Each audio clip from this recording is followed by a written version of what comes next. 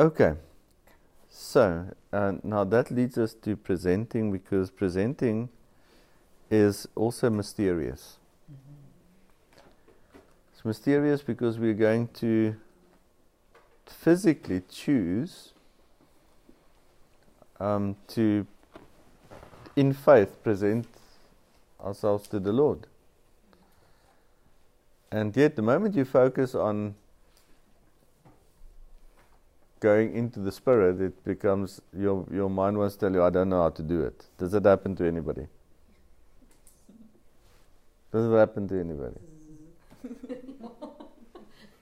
Yet you know that you have been there before, because otherwise there's no way you could get to the cross. So you stepped over the dividing line between the two realms before you knew how to do anything, because you had to go to the cross. And there's no way for us to really clarify that process. It's something that the only way to understand is that you have access by one Spirit to the Father. And that Holy Spirit is all of reality in the fullness of times. So, one way to relax back into understanding the big picture is that the New Jerusalem is in the Holy Spirit. Just like the Holy Spirit is in you, and you have been baptized into Messiah. And that's why when I tried to teach in that day, everybody glitched in the room. And remember the glitch? Yeah. The chaos in the spiritual realms. I messed with something that we weren't ready to look at yet. Okay. So all I can say is remember that our world works on natural laws. And the natural law works like this. The phone, we all understand that now the phone is not in my pocket, and now the phone is in my pocket. Now it's not in my pocket. There's no confusion about that. So in for us, the word in for us in this realm works in a very specific way. Okay? Now I can't put my pocket in the phone, can I? But I can put the phone in my pocket. Now, all I want you to remember is that in the spiritual realm, in does not work in the same way. Whenever you think of, I'm going to come into the presence of God, you can't, that in. You have to understand that's where everything changes, because in there doesn't work the same. Okay? My sock is in my shoe. I can take my sock out of the shoe and put the shoe in the sock. That I can do. But I can't have both be true at the same time. Physically impossible. But in the spiritual realm, both can be true at the same time. So that's where we start with understanding in the spiritual realm. In our world is governed by natural laws. Because there's gravity, everything works in relation to everything else. That's how you can start to gain some understanding on how the mindset, don't impose your mindset, your understanding of natural law in a natural world on the other realm. Keep that dividing line in mind. On that side, in works completely different. Okay?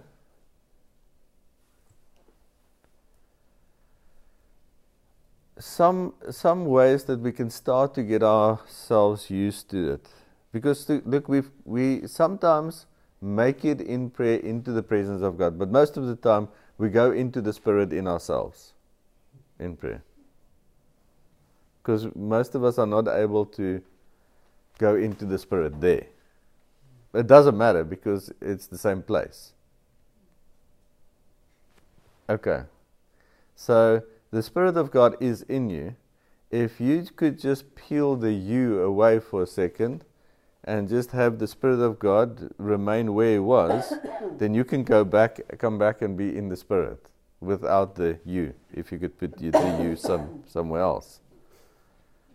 I don't want to make it more complicated, but the fact is we have to practice a little bit so our understanding doesn't come in our way. And the key factor to focus, because you've got to focus your attention somewhere.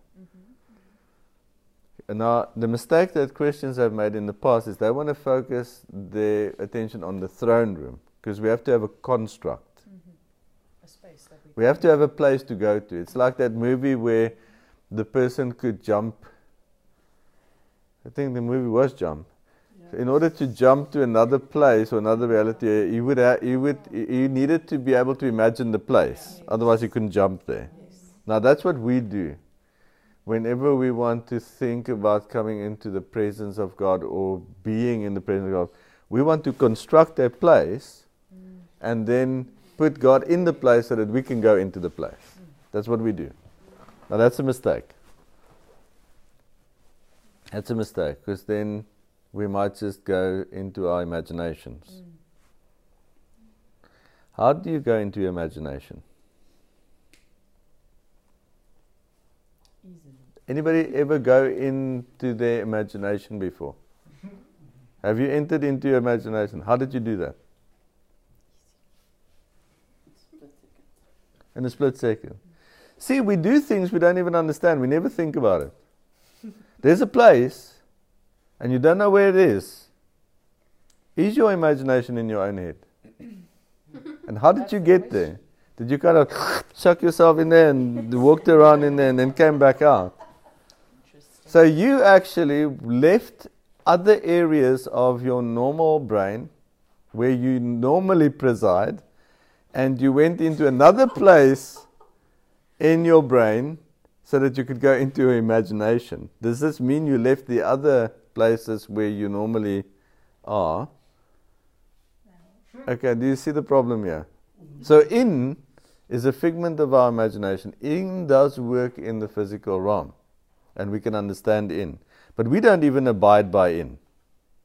Sure. See, we don't. We think we abide by in. We think we are governed by in the natural world. But we're not. Because you go into the past all the time. And into the future. And into the future. Various futures. Various futures. Very good. We can do that. Parallel universes. Okay, so we see that we already play around within. The only difference is that when we're talking about the spiritual realm or the kingdom of God, that's a real place. It's not an imaginary place. And you can't, in your imagination, you can determine and you can change. You're the God in your imagination. The only thing is that is unchanging. Someone else has already determined what it is. And now, you're going to, not physically, but spiritually, enter in there. But you're going to enter in there because you're already there. That's the reason you can enter in there. Nobody that's not already there can come in. If you're not already there, then you can never go in. Does it make sense? So entering your imagination is basically entering your own world, because there you create your own little fiction. Very well said. Creating expectations. Very well said. And so we learn to avoid entering our own will, so our own imagination. And this is why we're talking about this, because what a lot of Christians has done is they think they enter into the presence of God, but they actually enter into a place they've created by their own will, in their own imaginations. And in there, they're going to govern whatever is true and what happens with their will, and then superimpose it on God. A very dangerous thing to do. A lot of people, because they have a desire to enter in and go connect with God or have experience with God, they tend to just go into their own will. Now, we did talk about this before. The Holy Spirit is the will of God. And the Holy Spirit is what we would call the entire space and substance when the universe has been removed and has been dissolved. So when the universe does not fill the space that it is currently filling, what is left over is in eternity is the Holy Spirit. And that entire space is the will of God manifested. So the entire what we don't have terminology for it.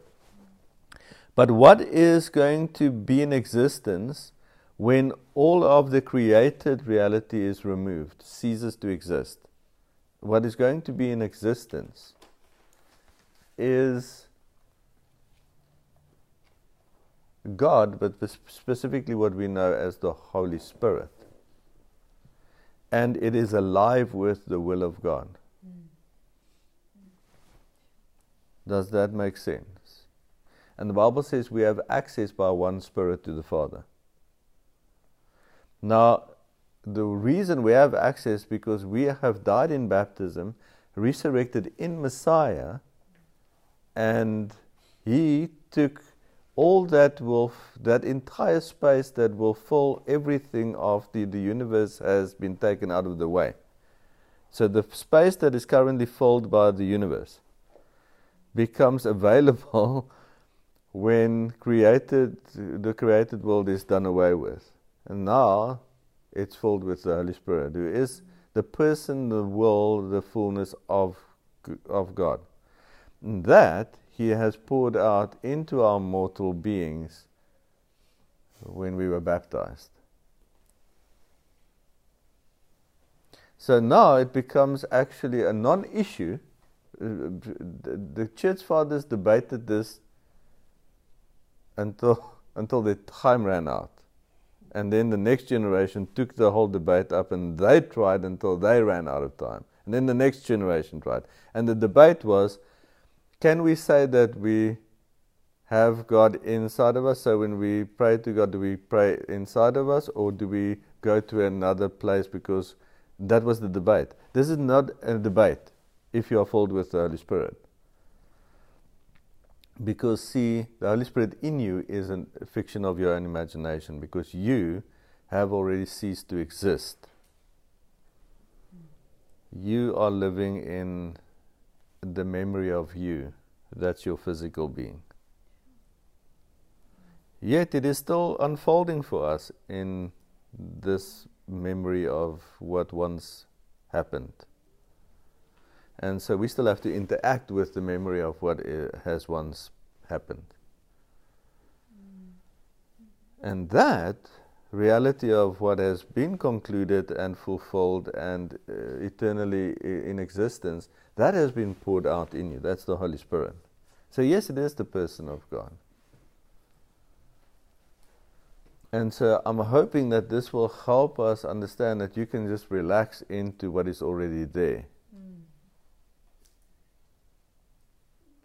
So it's a non-issue whether you begin by feeling that you're seeking God inside of you because you've received God on the inside, or you have to externally go somewhere else. It's a non-issue because you are the factor, the element in the whole equation that's actually not real.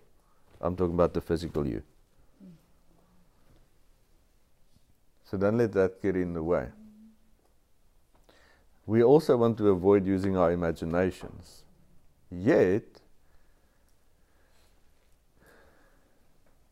we have to use some imagery to a small extent because most of us don't yet know what it looks like there.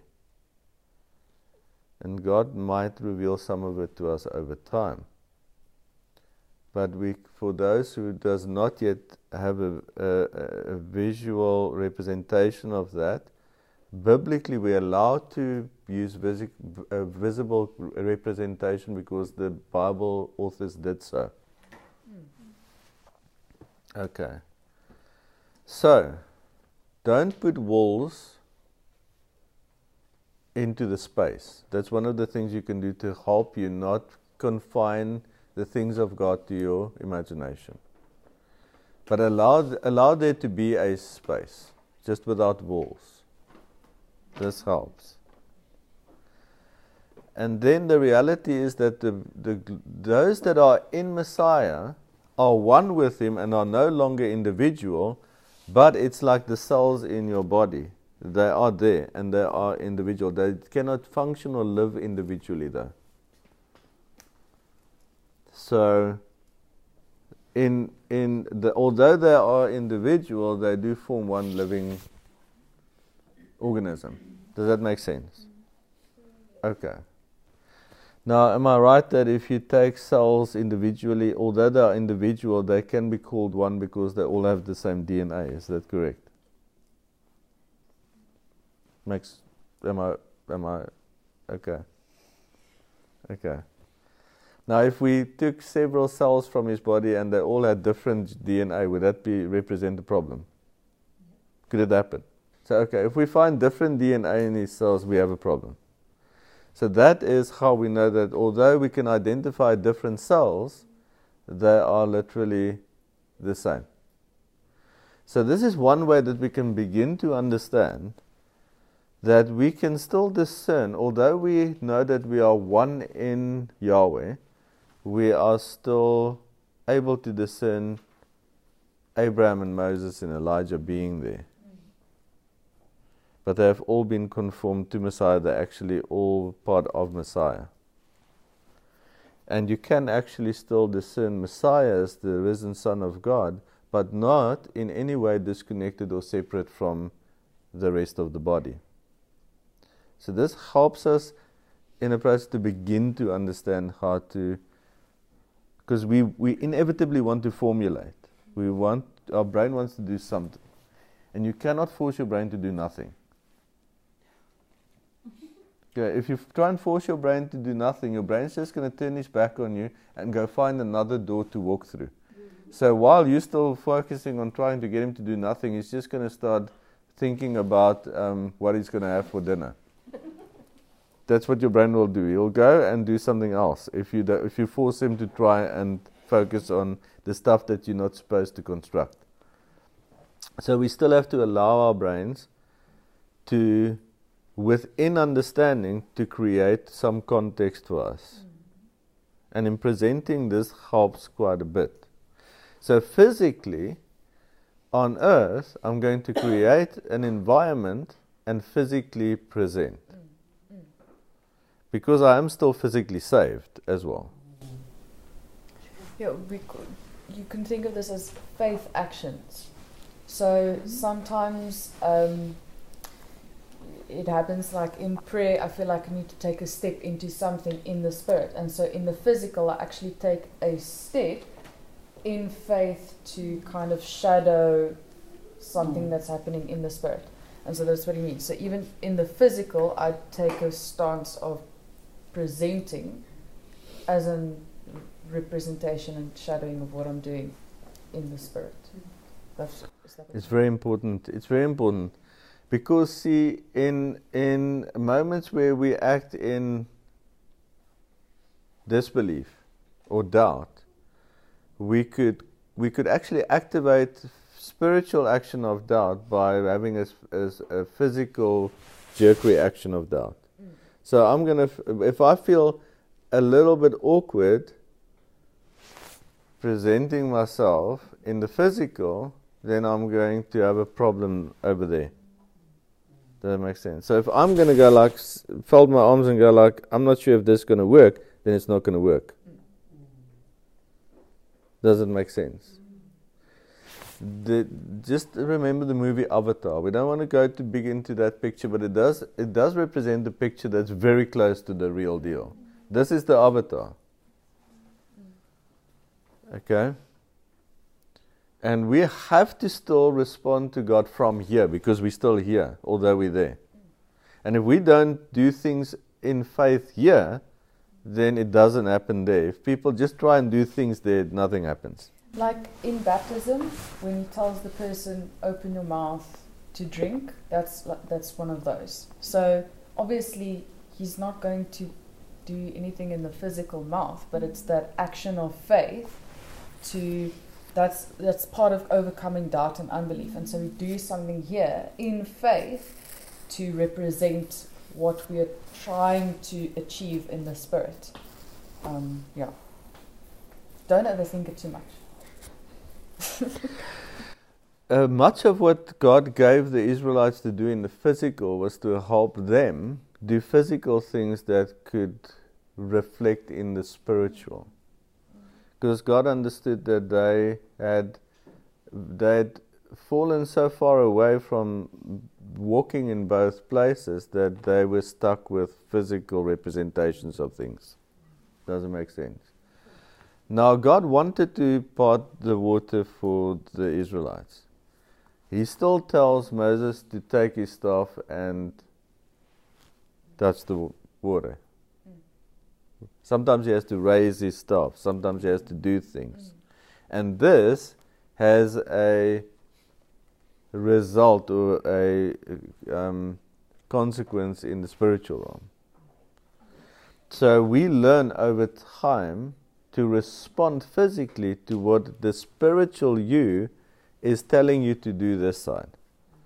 Now if we go, I'm not sure if this is right, and we go back into our brains, then you're stuck. So we want to respond because there's an open connection between the you in eternity and the you there. Because in reality, you're not separated. It just feels like you're separated because you're still in the body. But it's you. And that's why He gives us the Holy Spirit. So you're literally connected with eternity on the inside. Okay, the place we earth. So the place where the wire earths is our brain. That keeps us able. It enables us to also function here, although we totally connected with there. Okay, when it comes to presenting,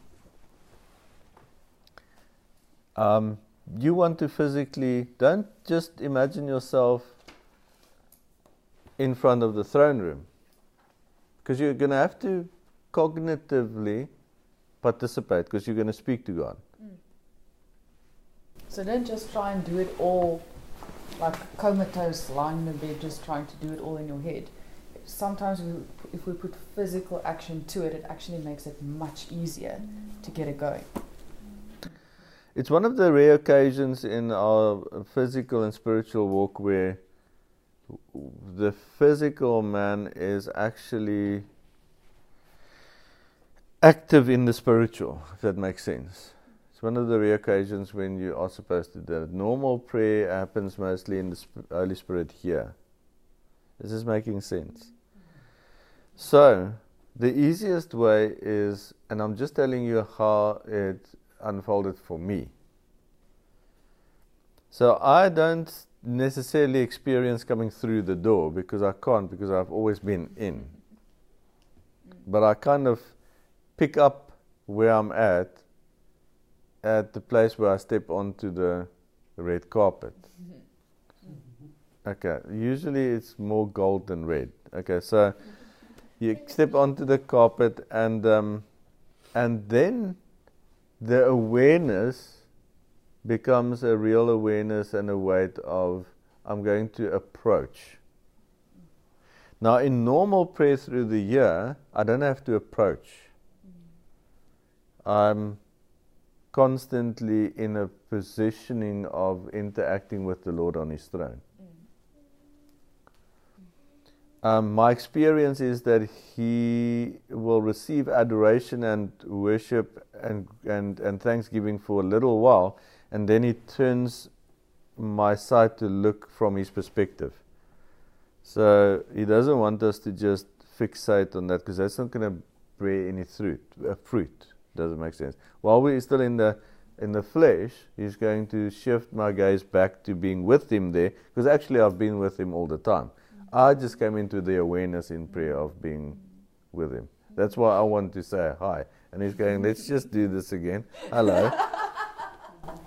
Yes, you've been here a while. Okay, does that make sense? So we want to understand these things, but we can't just make it not be that. Over time we'll grow into being more used to it. Okay, now let's get back to the presenting. So I allow myself to then approach him, because it's the time of presenting. And each of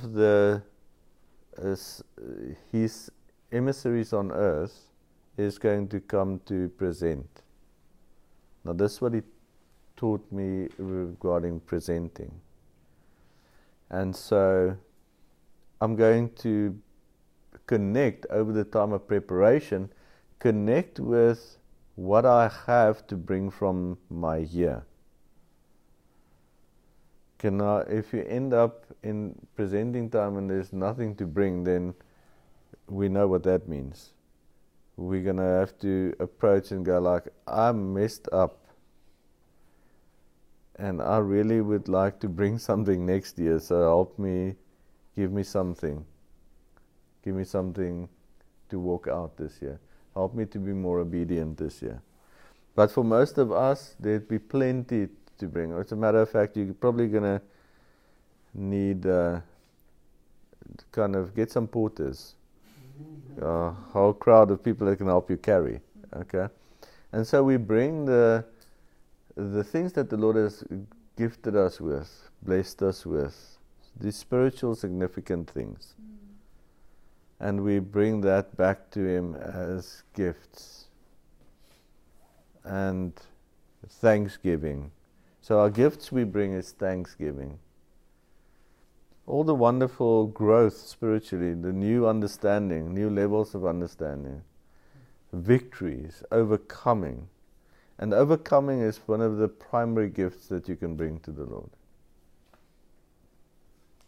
Remember that our prayers are valued so much in the heavens that it's mentioned in the book of Revelation, and it is actually preserved in a bowl that becomes significant in some of the final actions of God.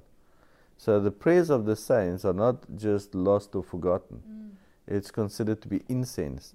And it is all accumulated into one very significant, powerful part of God's judgment and grace and mercy.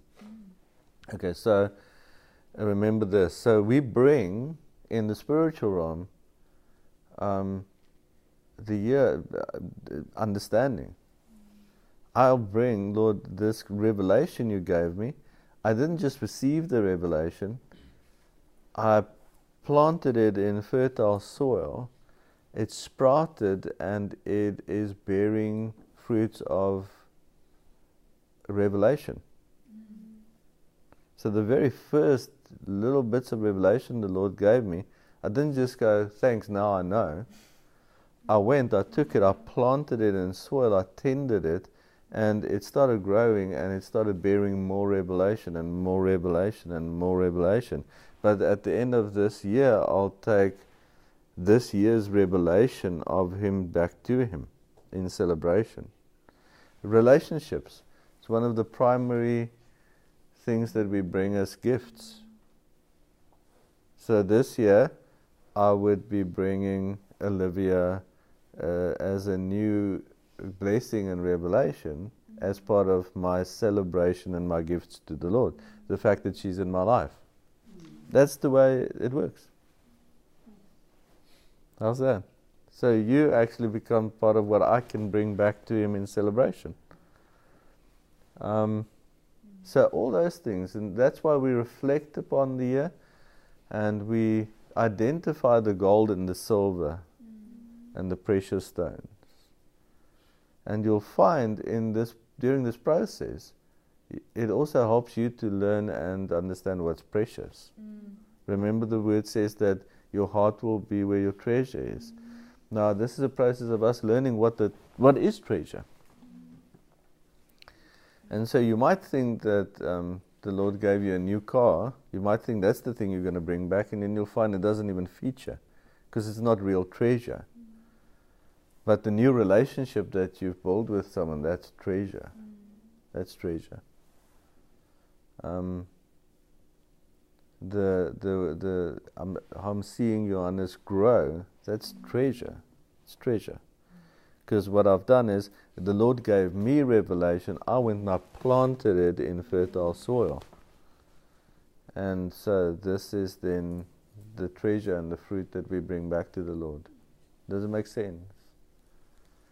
And you look at your life and you go, treasure. So I'm assuming that you've been praying for your daughter. So you've got a very good year of presenting ahead of you. Because everything you were planting there's fruit, isn't it? Isn't that awesome? And vice versa, I'm sure. And vice versa. And so you see how we underestimate how much we have to bring back to the Lord. The Lord gave you, He reminded you to pray, gave you the faith to pray, gave you the heart to pray. This is what He gave you. You took those seeds and you planted it in prayer. And it's bearing fruit. We have something to bring back to the Lord. So, this is how it works. And this is the gifts and the celebration and the thanksgiving that we bring back to the Lord. And the Holy Spirit will reveal to you other things in your life. That victories, overcomings. All the failures are forgotten. That's not what this is about. It's not what it's about. And you come and you walk slowly toward the Lord and you enjoy every second of it. Okay, because you're not a stranger in heaven, it's your home. It's your home. And you are there by invite. But also, would this not be one of the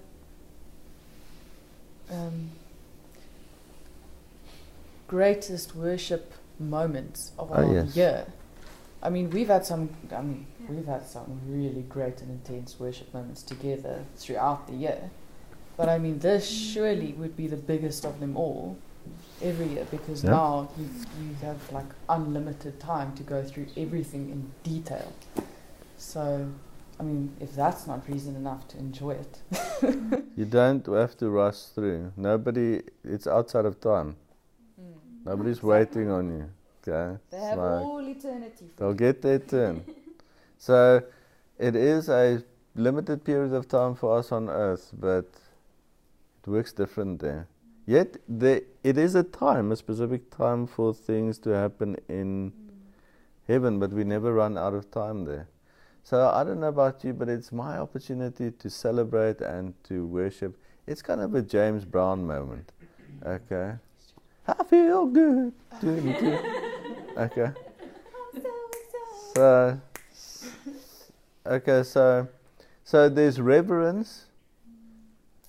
We understand the weightiness of it. I must also say, although there's jubilation, usually there's a deep, deep sense of holiness.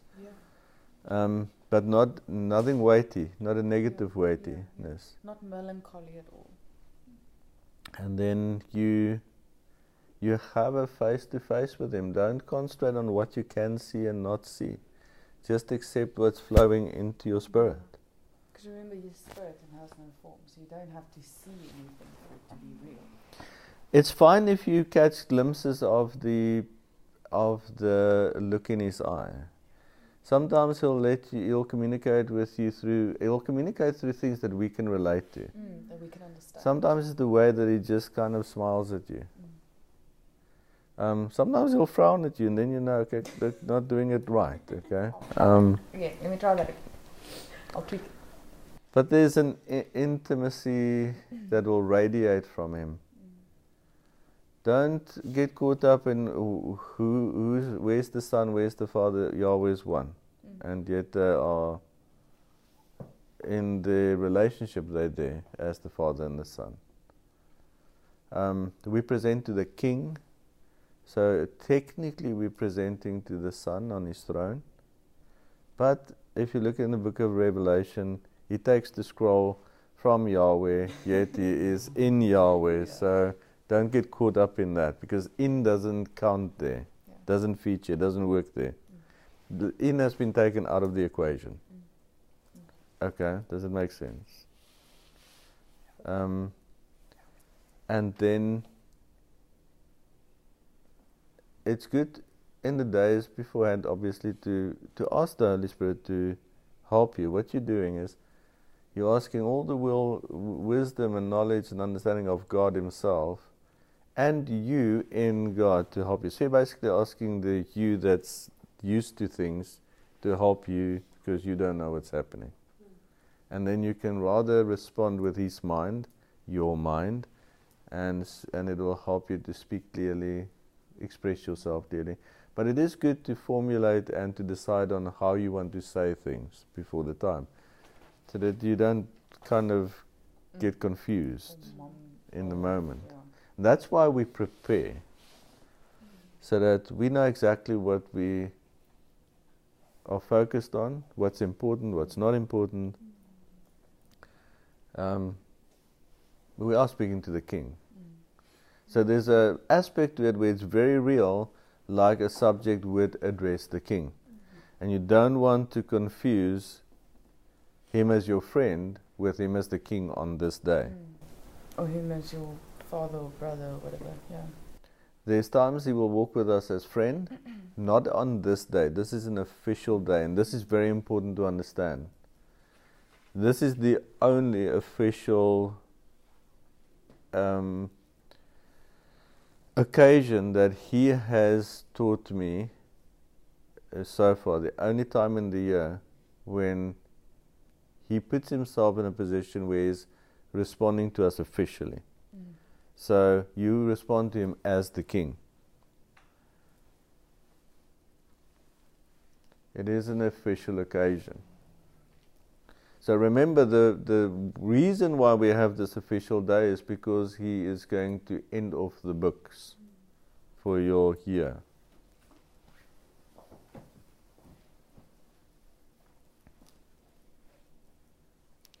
So if an Israelite was living in the time of them being in what is the word I'm looking for? In bondage in Babylon. They're already there. They've lost the Holy Land. The city's been burned down. The temple's been destroyed and sacked. They are now living in Babylon. Now the Israelite cannot present and say, I want to go back to the way it was. That's not the way to do it. You have to present in relation to the reality of your year and how things would progress into the next year. You can't just ask for things to jump 10 years ahead. Okay? So road, so you present Yes. in relation to where you are on the road. So the Israelite can present himself in his personal capacity and say, Lord, have mercy on your people and restore your people to the land, but understanding that it might be only 2 or 3 generations later. Would this be similar to Daniel? Daniel's Yes. prayer? Yeah.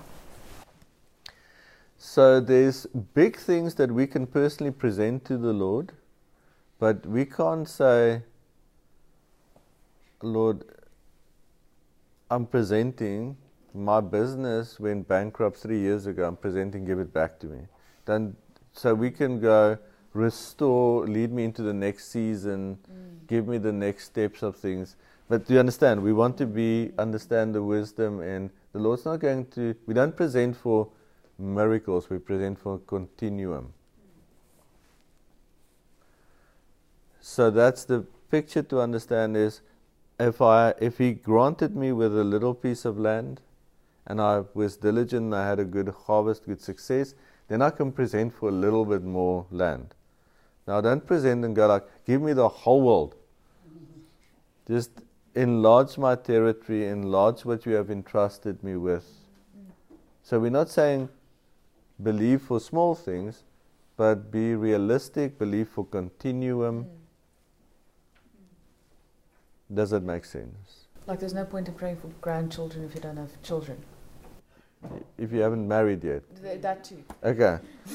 So I'm just making sure we have the right mindsets, because we don't want to do, We know the way that Christianity is running around doing things out there. They think if they say it, it's going to happen, and then all we see is all kinds of disasters because they don't understand God's ways, and disappointment.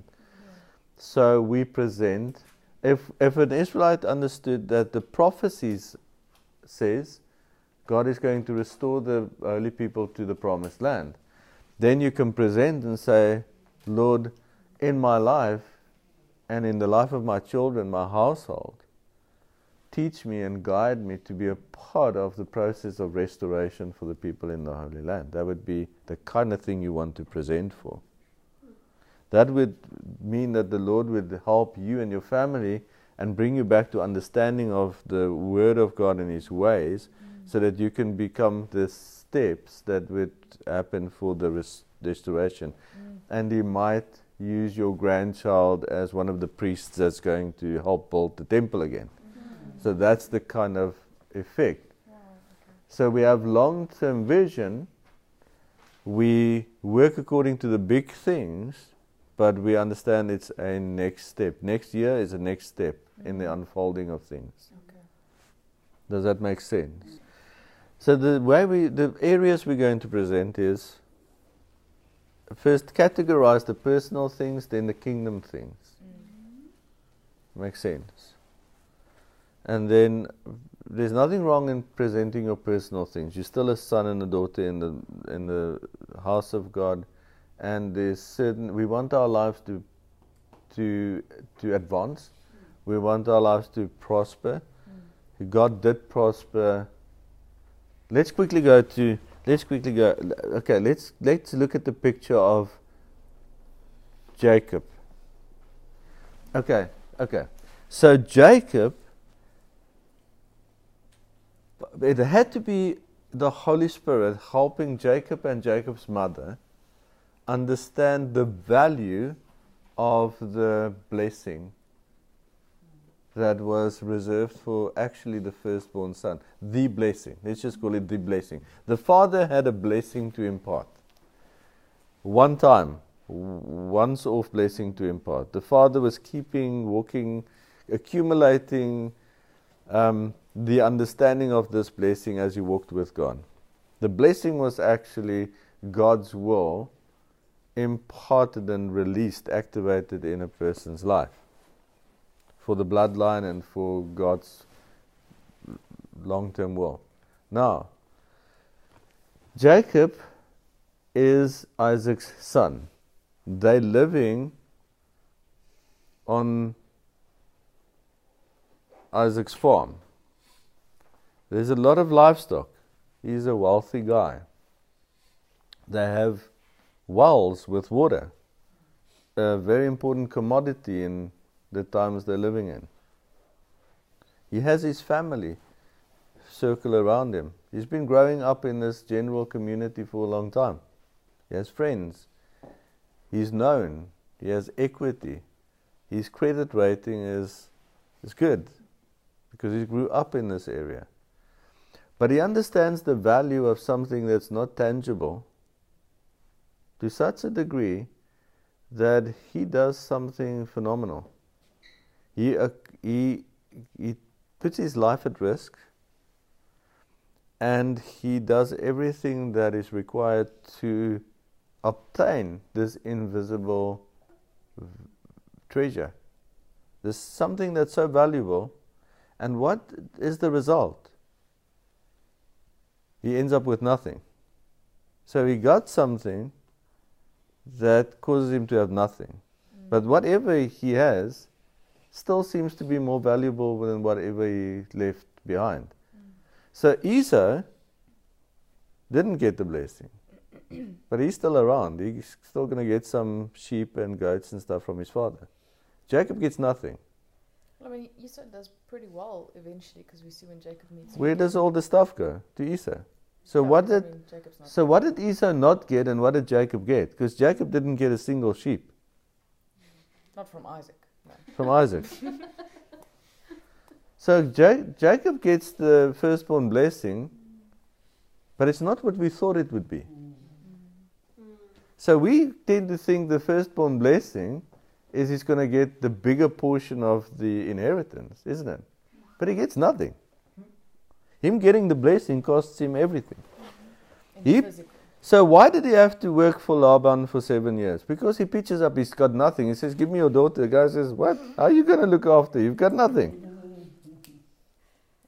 He says, okay, if you want to marry my daughter, then at least work for 7 years so you can have something so that you can look after my daughter. It wasn't just an unreasonable thing Laban did at all. He helped him out, actually. Helped him out. Says, okay, you're going to have to, if you're going to have my grandkids are going to live in your house, then you must be able to look after them, provide for them. So I'm going to help you out. You work for 7 years, you'll end up with enough, and then, that's what happened.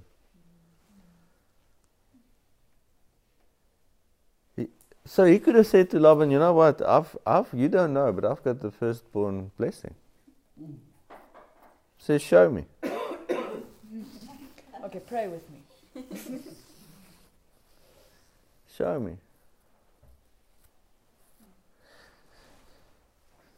That's the thing that makes the difference in presenting. See, we're going to acquire to possess the way that Jacob acquired to possess.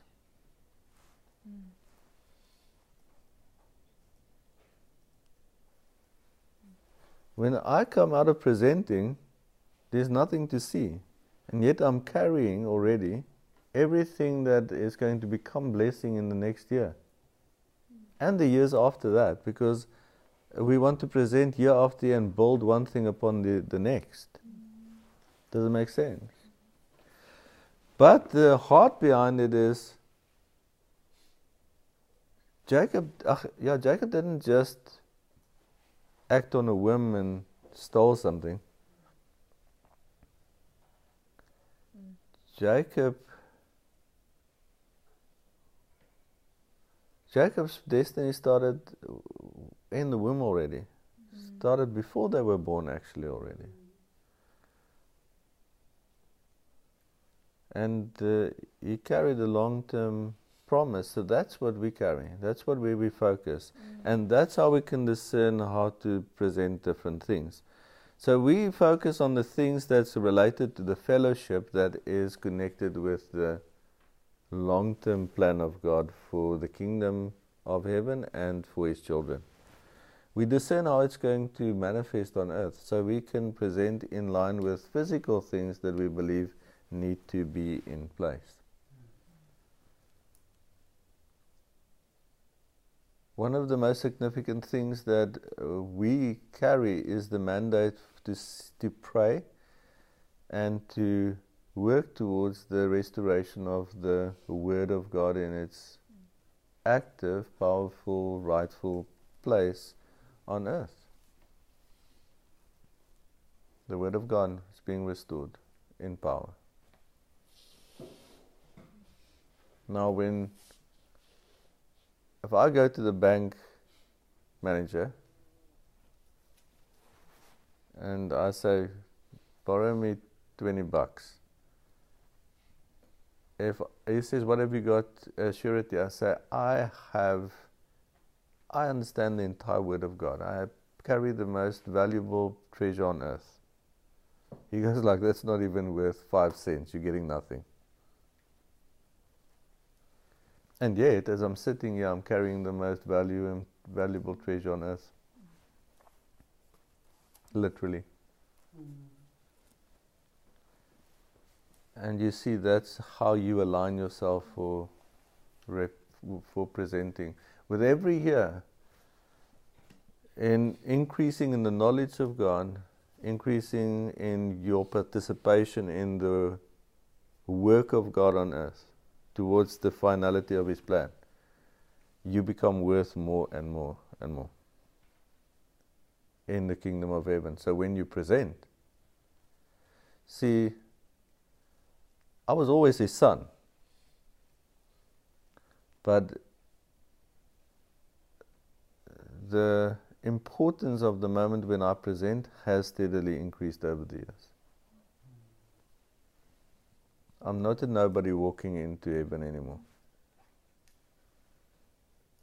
Doesn't lead to pride. It's just what it is. Because I know what I carry has no physical value on earth whatsoever.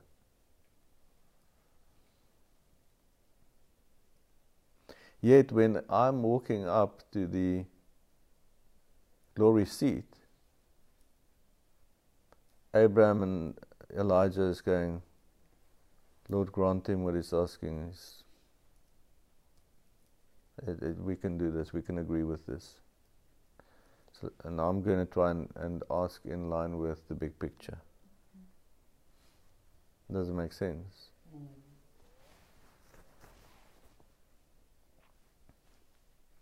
So try and, for many of you that's starting to present from a beginning phase, you take your baptism. If that's all you have, you take your baptism. That's what you've got to build on. You take, if you've been baptized a week ago, then the time that you have spent in the Word, and the time leading up to baptism where you had revelation of baptism, that is worth a fortune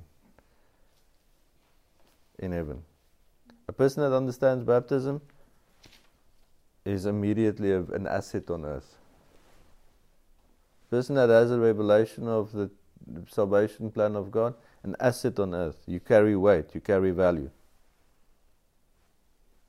That's it. So it helps us understand ourselves in a proper way when we look at ourselves there, because it's easy to think, how do I even approach the glory seat? A long time ago he spoke to me when I had nothing of value inside of me. He said to me, all the power is in my name. The moment I took that, I believed it. Didn't know what he was saying, I just believed it, and I started responding to it. I became valuable on earth.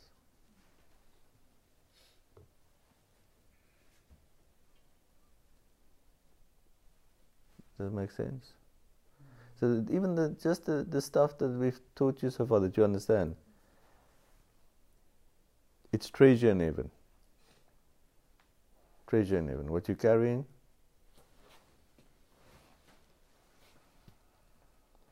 so you present like that. And that's what Jacob's story shows us. He got something and it looked like he had nothing. He left everything else. Everything that was supposed to be firstborn right, he left behind for something greater. Did God sort his financial situation out for him? Yes, he did. It wasn't because he had the blessing. What he promised he was carrying was far greater. God had to line him up so that he could fulfill the actual thing that he was carrying. Does that make sense? One of the great challenges for every person here this year in presenting is, don't allow the enemy or yourself or the world to minimize you. Start coming into touch with who you are. This is why presenting is important. Only royalty is invited to the king's presenting time. You have to have a title, otherwise you are not invited. In the days of the kings, they didn't invite the farmers, they invited the landowners. It is very important. There's no pride connected to it. It's important to know yourself for who you are. See yourself for who you are. On earth we're servants, because we're emissaries.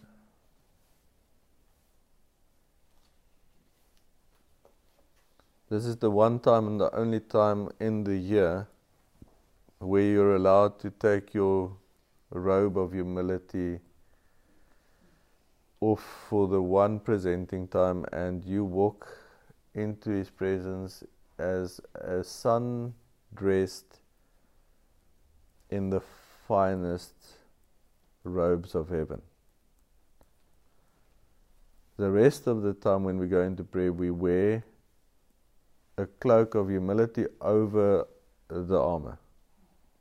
We don't even show the armor. We have nothing on earth. We're saved by grace. That's the way that we enter the throne room the rest of the year. This time, the only time in the year, presenting time. You leave that dreary grey or brown robe of humility at home. That's it. So that one time in the year you're allowed to walk in dressed the way He dresses you. Don't dare come in your rags. A true son or daughter wouldn't walk in with pride anyways. We don't come as beggars. So Jacob did come to Laban with nothing. And he still said, give me your daughter's hand. Because it's his inheritance, it's his future, it's his destiny. Okay, so we act according to destiny. Simple destiny. We all are going to have a role to play in the big unfolding of everything. Some will work harder, some will work smarter, but there's no big or small roles. We all, in the end of the day, were part of the same work. That makes sense? So, next year, if I'm preaching the gospel in Kenya, I'm not doing a bigger task than what you did, because I needed you to practice on. So you actually made a huge contribution over time so that I would be able to preach the gospel. Do you understand? Everything works together. We're all part of the same work. So thank you for allowing me to practice on you. Make sense? If you didn't come, then I'd never go. See how it works? So you actually, by everything we do, fits together to enable everything that's going to happen.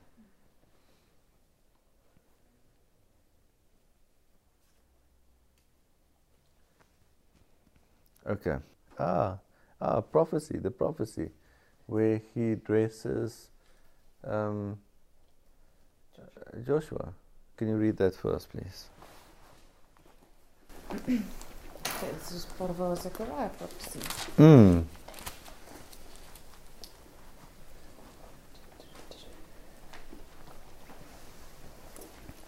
Okay. In chapter 3 of Zechariah. Then he showed me Joshua, or Yahushua, the high priest, standing before the angel of the Lord, and Satan standing at his right hand to oppose him. And the Lord said to Satan, the Lord rebuke you, Satan, the Lord who has chosen Jerusalem rebuke you. Is this not a brand plucked from the fire? Now Joshua was clothed with filthy garments, and was standing before the angel. Then he answered and spoke to those who stood before him, saying, Take away the filthy garments from him. And to him he said, See, I have removed your iniquity from you, and I will clothe you with rich robes. And I said, Let them put a clean turban on his head. So they put a clean turban on his head, and they put the clothes on him. And the angel of the Lord stood by.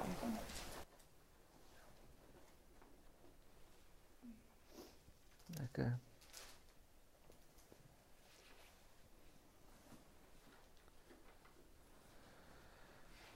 Okay, so just to help with the picture.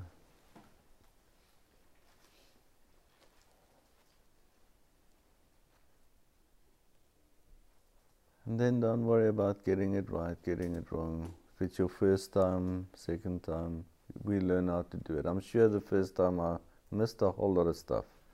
The Lord is keeping the books. It's just for us to participate and gain understanding.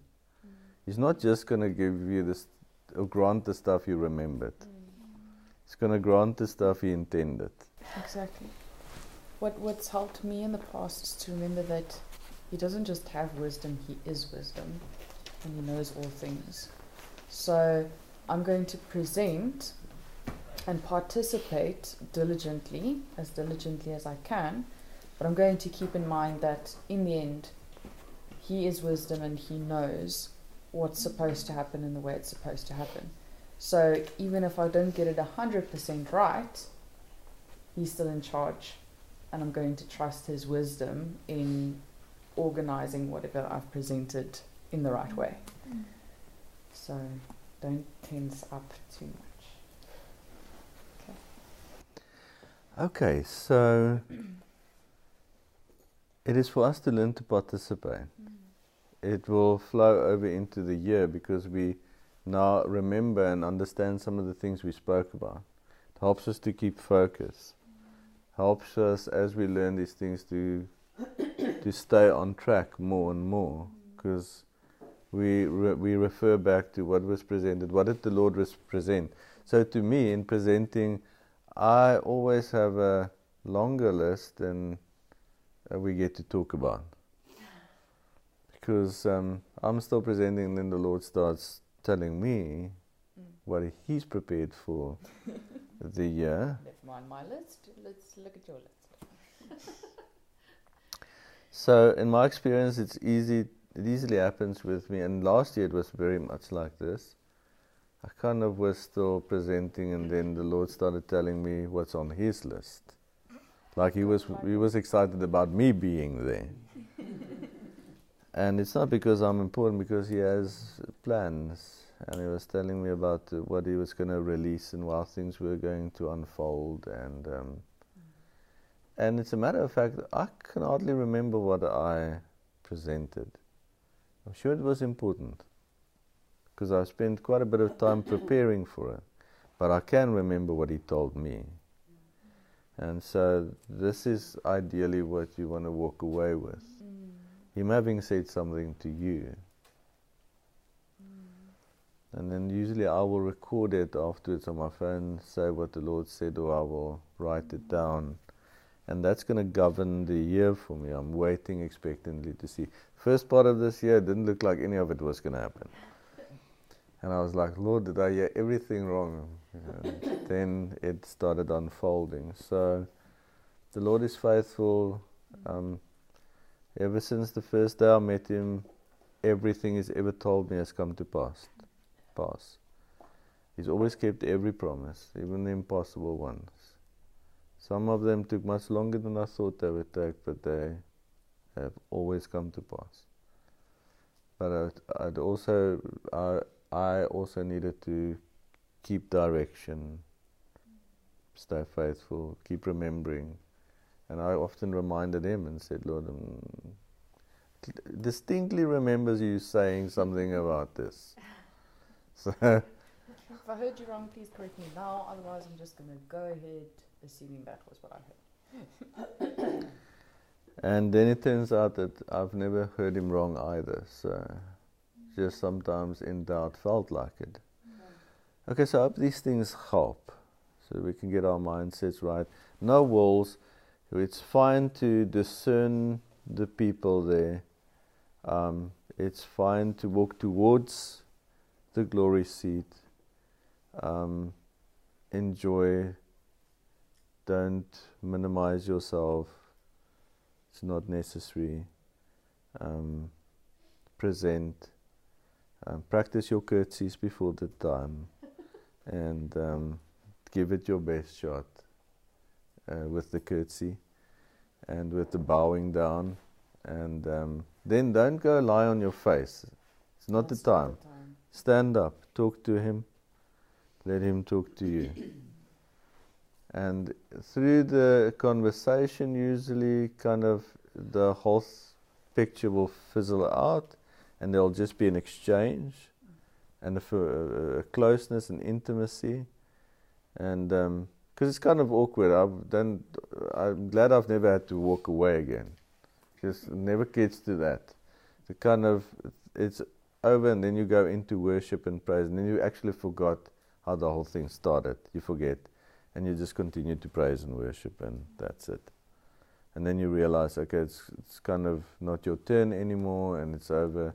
That's it. You don't have to actually go anywhere. But I mean, it won't be over until you feel you're done, right? It won't just, all of a sudden it's over and I still had 50 things. Could happen if you had things on your list that he didn't want to hear about. Yeah, okay, fair enough. But I mean, Yeah. yeah. But usually you'll naturally go into worship and praise and forget about the conversation and move on naturally, and that's normally what will happen. Okay. It could happen that you start talking to him about things to sort things out a day or two before the actual... Yeah, I was going to ask about that because you've mentioned once or twice, I don't know if it was in context to the group or in our conversations, that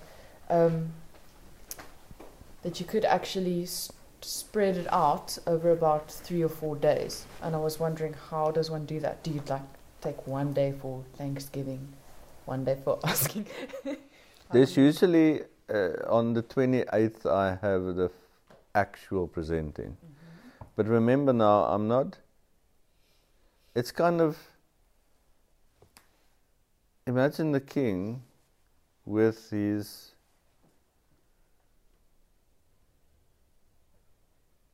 The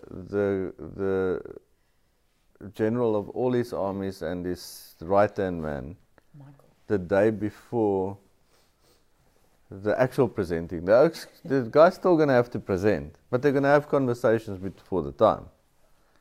And so, the guy would go like, I want to present regarding the army, but if you can give me some pointers on what your plans are for the army, then I can maybe just adjust. Okay. While they're just kind of riding their horses to go hunt the day before them. Do you get the picture?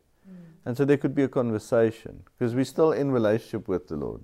But it would be all the pretty time. awkward if he kind of walks the half-rolled out red carpet and No. starts presenting. So usually 2-3 days, maybe a week before, there can be conversations. He will interact with you, you can interact with him. It's presenting time, but the focus would be on the presenting over that time.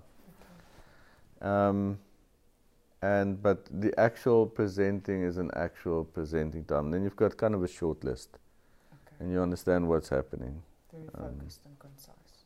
And if you accidentally in the conversation the previous day started presenting something, he will caution you, like, why don't you keep that, or why don't you just bring that to the presenting? It's not the time. I've done that, where in my mind I started overstepping, and he just go like, it would be far better if we did it there, more special. So I'd go like, okay, happy with that. Okay, so that helps. Okay, that little list, you want to look at that for us? Okay, I don't know if we've kind of just made a bit of a list for like pointers, ideas on where to start, things to keep in mind, but this isn't all of it, and it's not, it doesn't have to be just this. You can leave stuff out if you feel it's not important. It's just kind of a frame. Okay, so let me just check. We have side notes here. I think some of these we've mentioned. Don't present things that aren't true in your heart.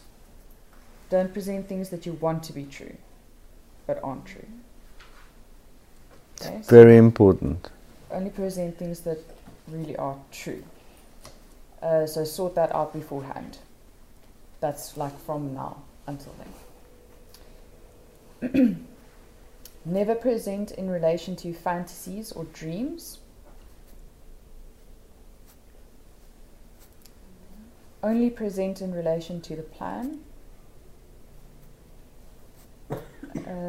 Okay, always present in an attitude of thanksgiving and praise, and then just, this is not a time to cry or mourn or weep.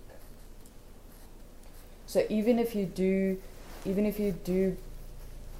mention areas where you perhaps didn't grow but should have, we don't present that in an attitude of mourning or weeping or sadness. Okay, so noble, upright.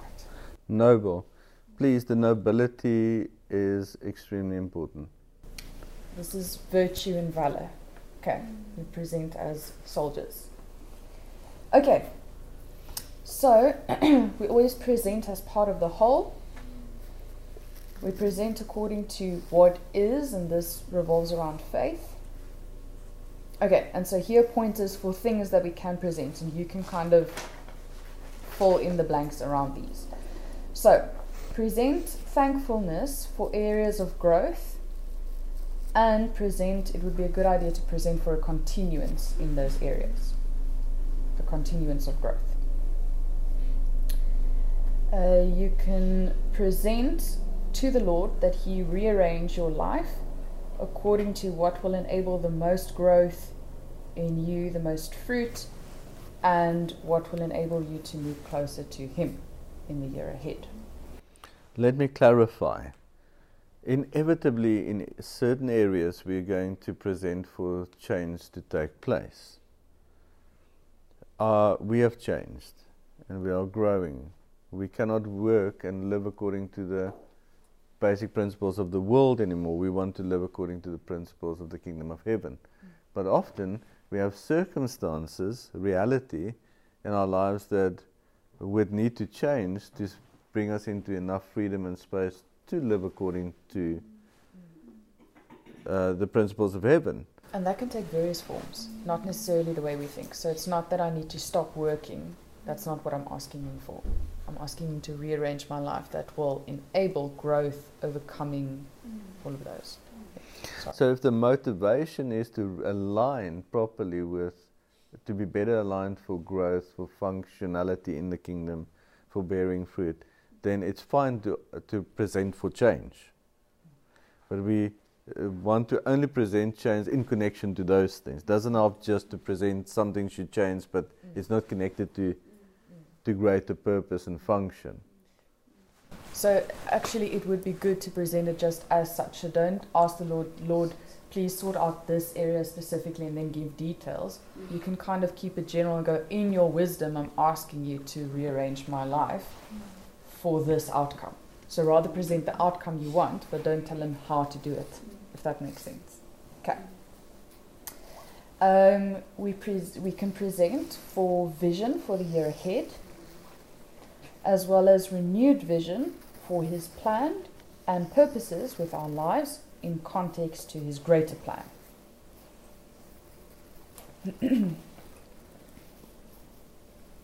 Okay, then we can present for breakthroughs in areas or strongholds wherein we were unable to overcome. And again, this would really be an area where we don't go and feel guilty because we sorted out the guilt beforehand. We just go and in kind of a noble attitude go, Lord, I'm aware of this. I want to overcome. Present to you that you grant me wisdom and strength and understanding and diligence to do this in the year ahead. That kind of thing. Then we've spoken about sometimes repeating certain events because in the case that we didn't overcome or we didn't grow or we didn't do things the way we're supposed to, then sometimes the Lord will grant us to repeat. And we should see this actually in a positive light, because what if the Lord didn't allow us to repeat and correct and actually gain the growth that He did prepare for us? That would be far worse. So if He is going to, we assume, not in the negative sense, but we kind of present to the Lord that if there are areas that I perhaps didn't grow, didn't overcome, then grant me to do it again, to try again, and then we present for wisdom and understanding to actually be able to complete it. Again, these are just, ideas. Then, if there are certain events, and I'm just using like events, that lie ahead in the year to come, that we know are part of His will and plan, we present that to Him. So this is like, I can't jump 10 years ahead and ask, okay, Lord, grant this now. But if I understand that there are certain things that need to actually take form, that according to His plan, and I understand that this is actually supposed to happen in the year ahead, like you presented Uganda and Vietnam and all of those things in the time before the year that it was actually supposed to happen. then we can present those things. So before we went to Vietnam in December, in September we actually presented Vietnam and us going, and because we knew it was actually going to take form, so there was substance and we could present the event. I don't know if I'm making sense. I hope I am. Obviously, if you want to fill in anything, you're more than welcome. Okay, then on a kind of personal level that's not necessarily super spiritual, we can present for personal financial provision, for health, for wellness, and all of these things. It's not a bad thing to present them, because if I'm financially stable, then that would grant more space and time in my life to just focus on the things of the Lord. So not necessarily because I want to be financially wealthy. I present these kind of things because it's part of His covenant promise, and it creates a space in my life that I rather don't have to focus on that. I can just focus on the things of the Lord. Okay. Just on that, and I don't think it's a big issue in this group, but it's to understand that side of things. So a person had a year where they survived, but there was financial pressure and things, and there was some hardship. Now, obviously, the person is going to want to present for financial provision. The Lord is going to now look at the books and go, this year, you followed on from the previous year of financial hardship, but you changed none of your habits and your attitudes, none of the way you speak and act, none of the way you spend your money. You've changed nothing. So He'll go, I'm going to grant you exactly the same amount of provision for next year. So you praying, Lord, please, I'm asking for provision so it's not a hard year again and I don't have financial difficulty. He's going, until you learn to change your ways, I'm going to bless you with exactly the same amount of provision. It saw you through the year, you're still alive. So that is something to keep in mind. So it's good to take stock and then present repentance and go, Lord, I know it's last minute. I'm asking for mercy, and just have mercy on me and help me to do it better this year. So oftentimes that would be something. It could be we want to identify the areas in which it's normally where we knew we had to do something. Lord's not going to necessarily judge us on the things we didn't know to do. But very often make judgments, not judge us, but make judgments on the things we knew to do. That makes sense. So the person says, Lord, please provide more food for us to eat this year. And He's going, you've got a barn full of seed that you didn't plant this year. So I'm going to allow you to experience the same amount of difficulty and hunger until you plant the seed. So always keep this kind of thing in mind. Because in actual fact, He had already provided. He just didn't. The seed wasn't planted. So I don't think it's a big problem here. No, And all difficulty, I know that we all feel the pinch at times, but all difficulty is not caused by what we didn't do or did wrong. Don't get confused with that. Sometimes there's just natural circumstances, there's breakthroughs that we haven't come into yet, and then we just say, Lord, I'm presenting presenting that you enable me and bless me so I can look after my family and take care of my family. But now you've got to take stock of all the areas in which you need to take care of your family, not just the financial. So those are the kind of mindsets that we want to nurture and implement so that we walk rightly in these things. So it's a stock taking time before the time, understanding God's ways, and then we can present properly. And then the Lord might say, fair enough, you didn't do much, but because of your seeking understanding, I am going to bless you with the 10% more to work with this year. And so He's always merciful and gracious, and so never Never work according to how much you messed up. Work according to how much you have gained to understand and how much you're willing to try again. Okay. Okay, and then I don't know if you maybe want to give us a bit of guidelines on how each member can present the fellowship and the ministry, because obviously I'm sure most of us would like to do that. Okay, so obviously presenting the basic things that we exist as a fellowship, firstly so that you had a place to learn the ways of God. We can present in thanksgiving that you have created a place for me to learn about the ways of God. Please make this available. This is what I would present in line with. Lord, we have so much to give. There's a need. People need what we have to give.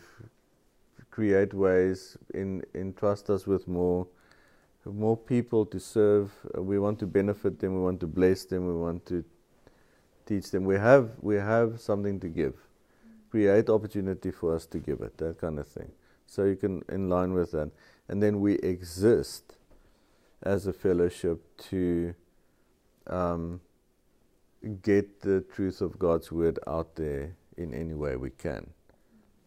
So it's a pretty simple presentation. And then as far as presenting for the fellowship and the members, we can present, Lord, raise up every member and the entire fellowship to be effective.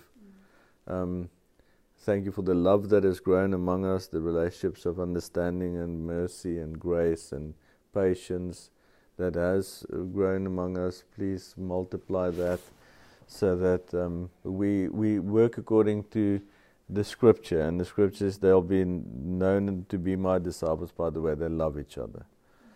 And so there, in that area, we've been abundantly blessed. That's one of the areas from presenting to presenting where I can very definitely say that we have been blessed, it's been granted, and in abundance. And I think that we are now better suited and better positioned to extend the same loving care to others. Otherwise, it'll be led by your heart. Open doors into the mission field is something we can continuously seek for. Relationship, contacts, favor with men, obstacles, practical and logistical obstacles to be taken out of the way. Yeah. So that's basically it. I think we've done enough for the evening. I hope we've clarified things, not complicated it. Okay, everybody, have a wonderful rest this evening.